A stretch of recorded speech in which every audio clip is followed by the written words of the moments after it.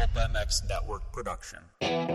Josie's on a vacation far away. Come around and talk it over. So many things that I want to say. You know, A new view from inside the truck. X-Racer to racer and eye to eye. A casual look into the personalities of the sport and an experienced perspective into the action from week to week.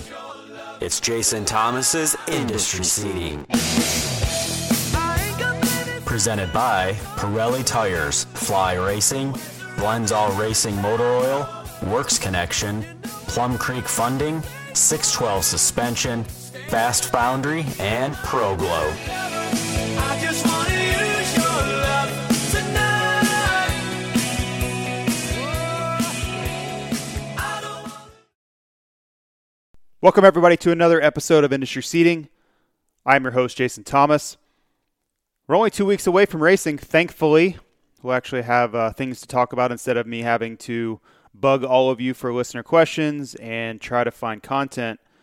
We will have content in spades here very soon. So I'm excited for that. I'm excited to get back to real racing and what this podcast was all about in its purest form. Before we get too far into this, I want to thank the sponsors, Pirelli, Blendzall Oils, Works Connection, Fast Foundry, Plum Creek Funding, Premier Vapor Blasting of Georgia, 612 Suspension, ProGlow Wash, Risk Racing, Grant Stone Boots, and of course, Fly Racing. So only a couple listener questions to go over today, but it's really more of a reminder that we will get back to many of the things that we used to do when there was racing. I'll try to get my power rankings back going. I'm not sure if you guys like those power rankings, but gives me somewhat of an outline to work from. So I'll try that. If you hate it, let me know. We don't have to do it every week, but I think it's interesting to kind of see the ebb and flow of these riders' seasons. I know for me, going way back to when I was racing, you always try to fit yourself in and say, okay, I'm a 12th place guy right now. And you have to self-diagnose because, man, I battle with that guy and he had a little bit more speed than me, or, if that guy's in front of me, I could probably catch him. And that really does go on inside these riders' heads, but it's fun for us to kind of assess what we see from the sidelines too. And as these guys battle for the inevitable championship down the line, we can see things change, right? Because if you go back to the very beginning of 2020, Justin Barcia looked like he may well be your champion. As unlikely as that seemed going into the season, he wins the opener. Then I think he got second at the second round in St. Louis, and you're like, man, there's something to this. You look at Adam Cianciarulo, kind of the same thing, right? He almost wins the opener, then strong race at the second round. He kind of got pushed around a little bit, but then he has that huge get off at Glendale that really derailed his season. So we don't always get what we think we're going to get. It's easy to make too early, I guess, conclusions. And for all of us who have been watching this sport for a very long time, you know that, right? You can't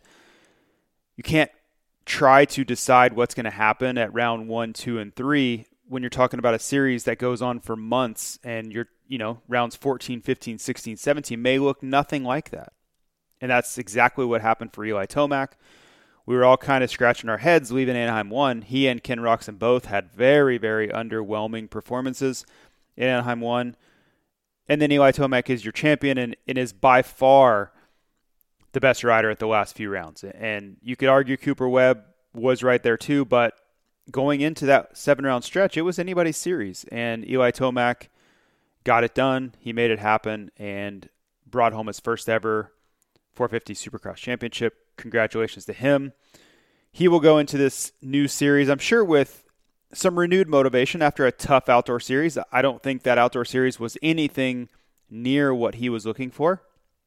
But again, I think he took some time off. I think he had a bit of an exhale after so many years of expectation in the Supercross series. He finally gets it. He has his first child. And I just don't think he put in the same amount of work that he would normally put in for that Lucas Oil Pro Motocross Championship because of those things. And that's fine. I think he earned that. But I also think going out there and getting 5th and 6th place on the weekend sometimes, I think that probably motivated him. And I think you'll see a renewed fire versus what we saw this summer. I think you'll see Eli back to being Eli and challenging for wins. Now with Eli, the question is, will he have a slow start to the season? We've seen that happen to him many, many times. And this past year, it didn't cost him the title, but in other years it has. You know, he had the incident where he crashes, and then he has the equipment difficulty where, you know, with his pants there and I'm trying to be very careful with that, but the crash certainly caused a problem with his pants. And then he gets hurt in other seasons at the opening rounds. Had the shoulder issues a couple years ago, 2018, I believe that was. So it has not been a rosy beginning to many of these championships for Eli Tomac, and I think that has put him behind the eight ball and upped the urgency for him. So I will be curious to see if he can fix that. If he can come out at the first round, he doesn't have to win, but put himself on the podium, and instead of everyone asking questions, he can put those questions to rest with a good opening round. And coming off of his first championship, everyone will be like, okay, well, you know, this could be Eli's to lose, you know, and that's just one guy that we're going to be looking at. But I think Cooper Webb will be very difficult to deal with this Supercross series. We also have to look at Zach Osborne. How does he come off of, you know, he had his first ever win at the last round. Then he goes out and wins his first ever 450 championship last summer. So it seems like he has a lot of momentum. For him to be a series contender in Supercross, that's going to be up to him. And we haven't seen that yet from him. Obviously, it's 450 Supercross series is fairly new to him. So can he take the next step? That's a big question that we'll all be asking, but only he can answer. So that's another interesting storyline to watch. But I'm very, very excited for the level of competitiveness in this 450 class for 2021. We always say this, how deep it is, and the deepest year ever, and blah, you know, it's a continuing storyline, and we never get away from it. But I believe it's the truth for 2021. I don't think that it's just rhetoric. If you look at the lineup and you start going down the list of riders, there are a ton of guys that are experienced now. They're veterans. Even the rookies like Adam Cianciarulo, going into their second year, they learned a lot, and they can much more use their talent and use their experience after that first season to make a real run at the championship. So a lot of questions that we will try to answer. We filmed the RacerX preview videos. We filmed them on Tuesday. I'm not sure if we'll need to film any on Wednesday or not, but Tuesday's probably the day. So that'll be fun this week. I fly to Vegas tomorrow. I'll do the Pulp MX show tomorrow night, and then Weege and I and Steve will film on Tuesday. So look for those rolling out. I would guess the week of the race. I don't really know the schedule. It's going to take some time to edit, and then we will immediately start rolling those out. So keep an eye out for those. Fly Racing will again be a sponsor of those. But let's jump right into these questions. I only have two for today. The first one was about Davey Millsaps. So this goes back to the 2015 season when Davey was a part of Monster Energy Kawasaki.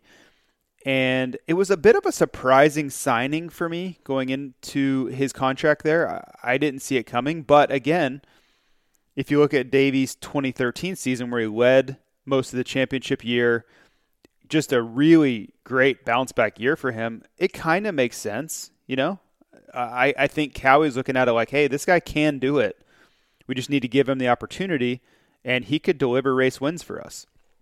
Now, looking back on it, we know that's not how it turned out. He had a very difficult, short-lived run at Monster Energy Kawasaki, pretty underwhelming. And then I believe it was the Santa Clara round, which Santa Clara is just south of San Francisco, just north of San Jose. I went to this race. I remember flying in, and it seemed like everything, the poop was hitting the fan right around then. And there were so many questions. We got the press release saying that Davey had been released, but we really didn't know why. And now we're here, you know, almost 6 years later, and we still don't really know why. You know, there's a ton of speculation out there, and that's what Michael here is asking, is what happened? Like, what is the deal? So this is what we know. You know, Kawasaki, I don't remember if they put out a PR exactly saying this, but the rumors were that it was some sort of anti-inflammatory that he could not produce a prescription for. And I'm speculating here a bit too, so I'm trying to keep myself out of trouble. But this is what the rumor was, is that there was an anti-inflammatory found in his locker that he did not have a prescription for, which is a big no-no, because you have to remember that Monster Energy Kawasaki is transporting all of this stuff across state lines, and anything that he has, technically they could be held liable for. Now, that's all what the reasons were for releasing him. Now, what do I believe? What I believe is that Kawasaki wanted out of the contract. I don't think they felt Davey was necessarily performing to the letter of the deal. He was paid really well from what I have gathered. I don't know the exact number, but I could ballpark it. And it was a significant amount of money, and I don't think that Kawasaki felt like they were getting their money's worth. What happens in those scenarios is that teams will look for an out. If they want out, they're going to try to explore ways out of a contract. If you have an anti-inflammatory in your locker that you can't produce a prescription for, guess what? That's an out. Now, I am for sure speculating on that, but that's what I believe. I believe it was a convenient way to release Davey Millsaps from his contract, save budget, and move on. Now, what was the anti-inflammatory? I can't answer, right? Having an anti-inflammatory for Supercross racers who are constantly beating up their bodies, and Davey's had 1 million injuries, that's not shocking to me. I could absolutely believe that that's exactly what it was. Now, a lot of people think it wasn't anti-inflammatory, it was something else. I don't know that. I'm not going to speculate on what or wasn't the drug. But that's what the line was. And honestly, it kind of doesn't matter what it was, whether it was absolutely an anti-inflammatory that's innocent, really. If you're really getting down to it, that's pretty innocent. I don't know why he wouldn't have got a doctor's prescription for that, but in that purest form, if you're going to believe that story, which I will just because I have no reason not to, there's nothing really wrong with that. Anti-inflammatories are pretty necessary to keep you going through a season because you're just constantly, crashes through the week. And for Davey, like I said, he's had 1 million injuries. He probably has to take stuff just to get on. He had to just get on his motorcycle back in those days.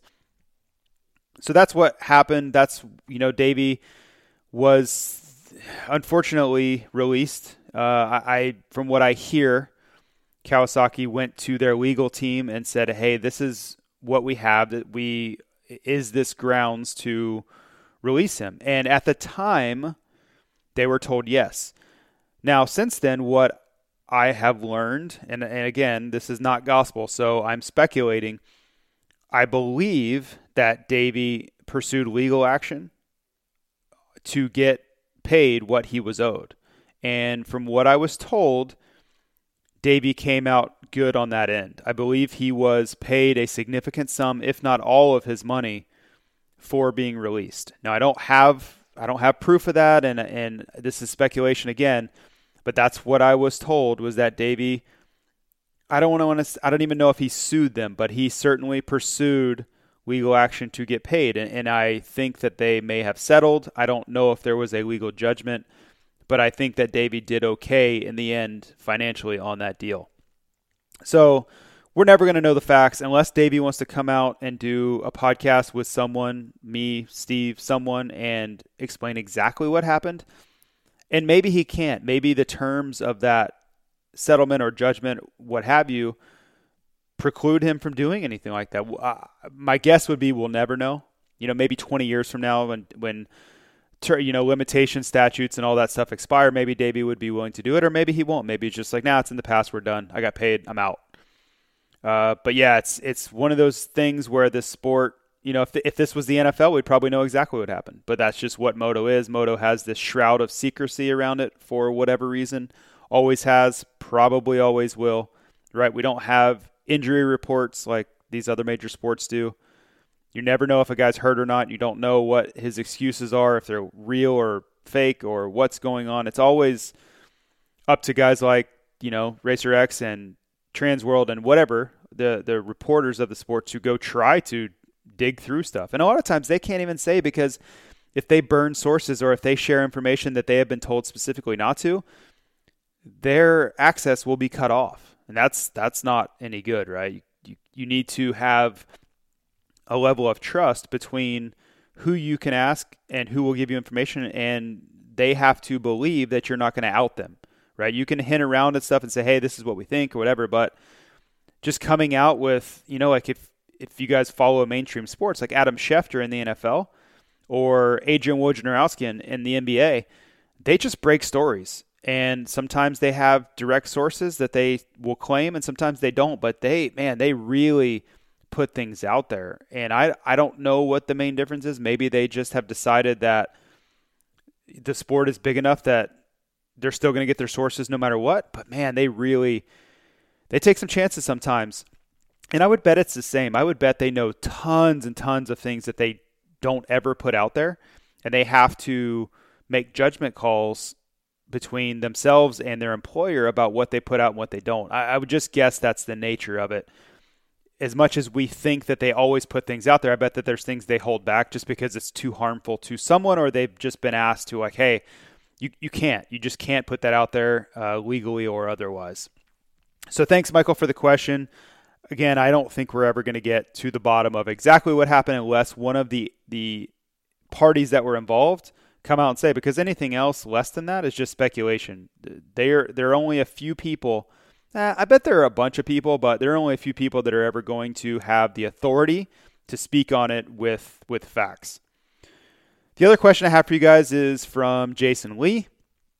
And he's from Connecticut, and he's talking about why, if you look at the car industry, they come out with all of these limited edition special type cars over the years, like a Ford GT, the new Ford Bronco, all these things that really pique the interest of novelty buyers.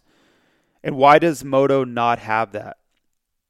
Now, I don't have all the answers, right? I don't work for a motorcycle OEM, so I can't tell you specifically, but what I do know is that, right, it's two different markets, and the demand for each market is wildly different. And to me, it comes down to how these companies are structured. If you look, and I've been, as listeners of this podcast know that I've been to Japan a few times and got to visit a few factories. And what I saw from Suzuki is they have a very rigid structure of how their factory works. One day, or let's say several days or weeks or months or whatever, they will have RMZ 450s on the assembly line, and that's their engines. That's what they're knocking out. Engine after engine after engine is going to be a production RMZ 450 engine, and that's what's coming down the line. And then when it's time to switch over, now they switch to a Suzuki Katana or whatever, right? A street bike engine or whatever. They have a million models, so it could be anything. They could go to a quad or whatever. But they are going to switch over, and that's what they knock out. And they have these production schedules and production windows, just like any factory, assembly factory will. And they are mapped out, and they are down to the hour of how many, the units they have and the time they have, and they knock those out, and then they switch, and they day after day after day, and it's a very monotonous process, I'm sure. And these factories are not glamorous. They are exactly what you'd think. They're super clean and all of that, very professional. But I think it's, for these factory workers, it's just a job. Like, they're just knocking these projects out, and then they're on to the next one. Now, if you go back and look at the success and how KTM and then into Husky and now into GasGas, how they have found success is they have been much more nimble in their production capacities. And if you go back, let's say you went back 15 or 20 years and you looked at what KTM was doing, they were making changes on the fly. They were coming out with all of these different models throughout the year. And I remember looking at KTM's lineup for off-road going back, I don't know, remember what year it was, and Steve and I were talking about it, and it was like they had like 32 different off-road models between EXC and SX and SXF and fuel inject two-strokes, and then just go down the line. You're like, holy crap, like this is crazy. And then you dug a little deeper, and you saw how KTM was able to pivot, and they could create small batches or make changes on the fly as to how they were working their production schedule. And if something needed to be changed, they would immediately put that into effect and they would change it. And they would come out with a mid-year motorcycle that had updated changes on it. And it was just a completely different model than the Japanese had going on. And I believe that's still the same to this day. So when you ask how or why motorcycle manufacturers are not making these small batch novelty type motorcycles, like he's mentioning like a 2003 RM 250. Why don't they come out with that? Like customers would clamor to buy those things. Or go back to like a 2002 YZ250, which was a really popular and great bike. I raced that bike in Supercross. It was an awesome model. The 2004 may have even been liked even more by people that can remember that far back. Why don't they make runs of those bikes and sell those, and people would love them?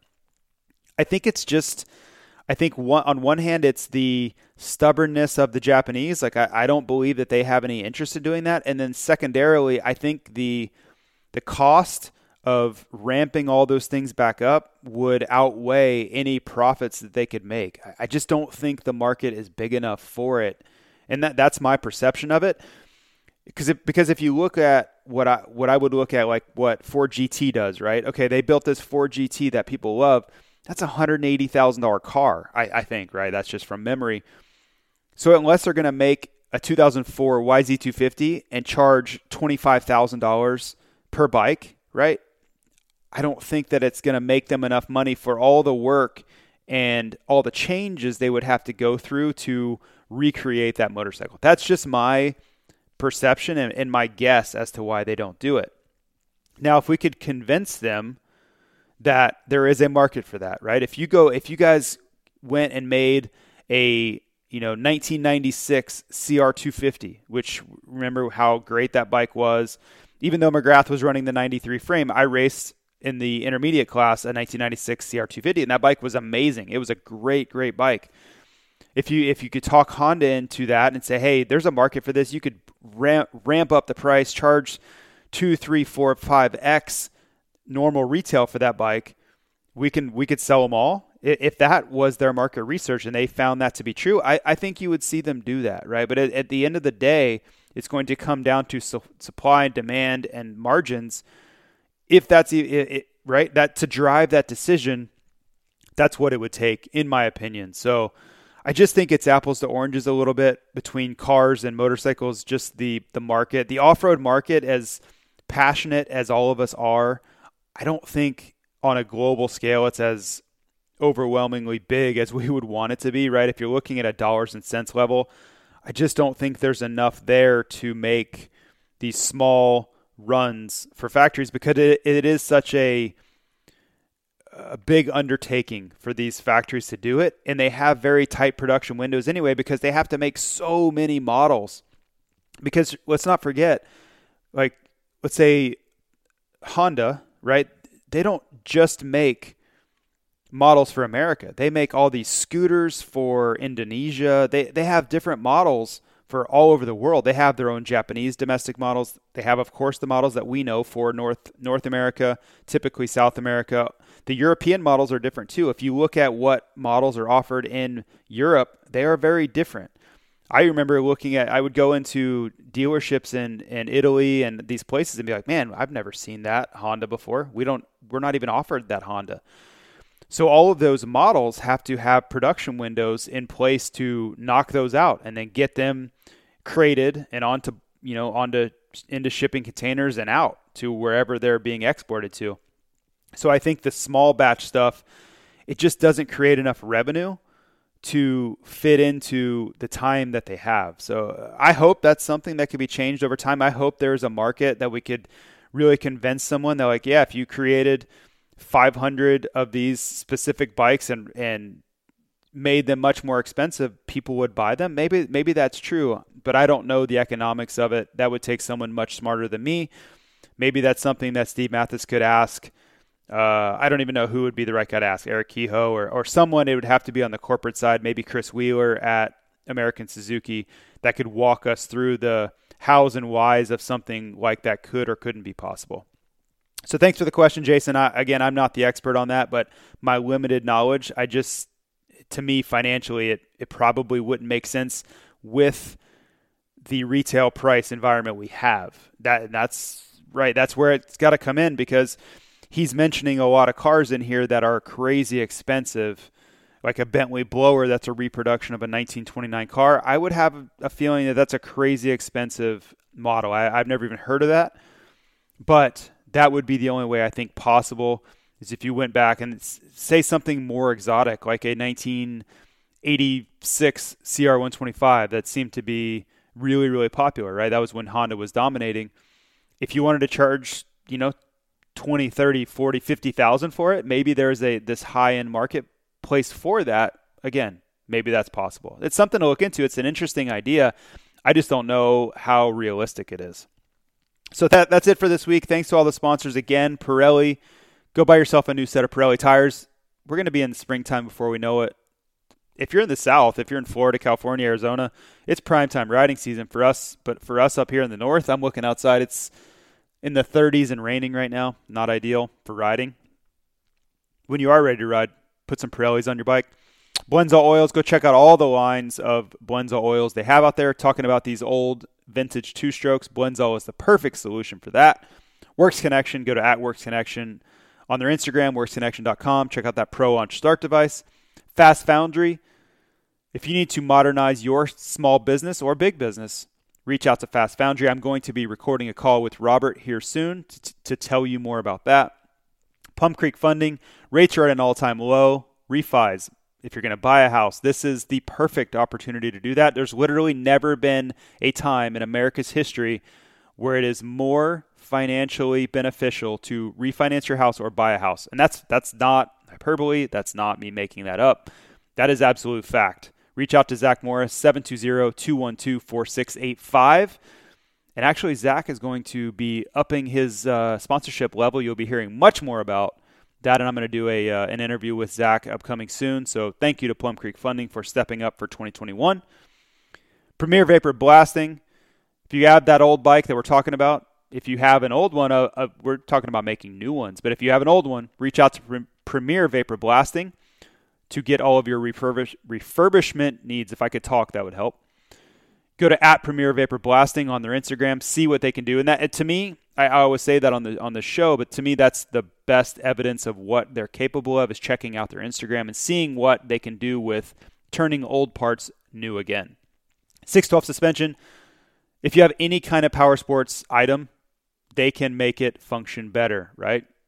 UTV, ATV, motorcycle, off-road, street bike, whatever. They work on everything. They are a Race Tech affiliate, so you know you're getting quality work, quality parts. Get your oil changed, right? Even the most bare minimum, right? For us racing, when I was racing pro, we got our oil changed every single week. And for those of you who are out there, you're like, that's crazy. But that's how important it is. That's how much strain we were putting on, how hot we were boiling the oil in our suspension. And once the oil boils, it loses viscosity and it loses performance. So we would have that done every single race week. Now you're probably looking and thinking about your motorcycle and going, man, I haven't done that in months. So think about how valuable that is. Reach out to Ronnie at 612 Suspension. Go to @612 SIX12 on Instagram and 612suspension.com. Or any of these companies, you can reach out to me and I will put you in direct contact with them. That's obviously a big part of what I want to be accomplishing is putting you in direct contact with these sponsors. ProGlow Wash. This stuff is built for power sports, right? It's built to take off road grime. It's built to take off, let's say you ride in orange clay in Georgia or South Carolina and it stains everything you have. That's what ProGlow Wash is for. It's built for tougher stains, tougher dirt types, road grime. That's what ProGlow Wash is all about. Instead of just using some Simple Green or whatever that you'd buy at Walmart, buy something that's specifically built for what we're doing. Power sports, ProGlow Wash. Thanks to Ryan and the team over there. Grant Stone Boots. Like many of you, you love dirt bikes, but you probably work in an office environment. Why don't you wear some Grant Stone boots to work? They have outfitted me very, very well. So anytime I need to go out, whether it's to dinner or to work, I have Grant Stone boots to put on my feet. And finally, Risk Racing. I will be recording with James over there, and I want to thank Trevor as well, to learn a little bit more about Risk Racing and the products they have to offer. They have all kinds of things. The Ripper, that's a Bluetooth-enabled roll-off system. They have palm protectors. They have the lock-and-load system. They have all kinds of great things that you may not know about that you should. So I will be talking to James about that very soon. And, of course, Fly Racing, which you all know I work there full-time. Thanks to everybody. Thanks again for listening. And less than 2 weeks. What seems like forever every offseason is almost over.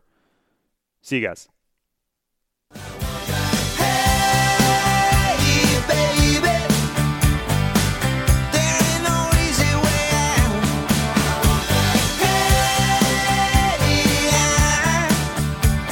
Still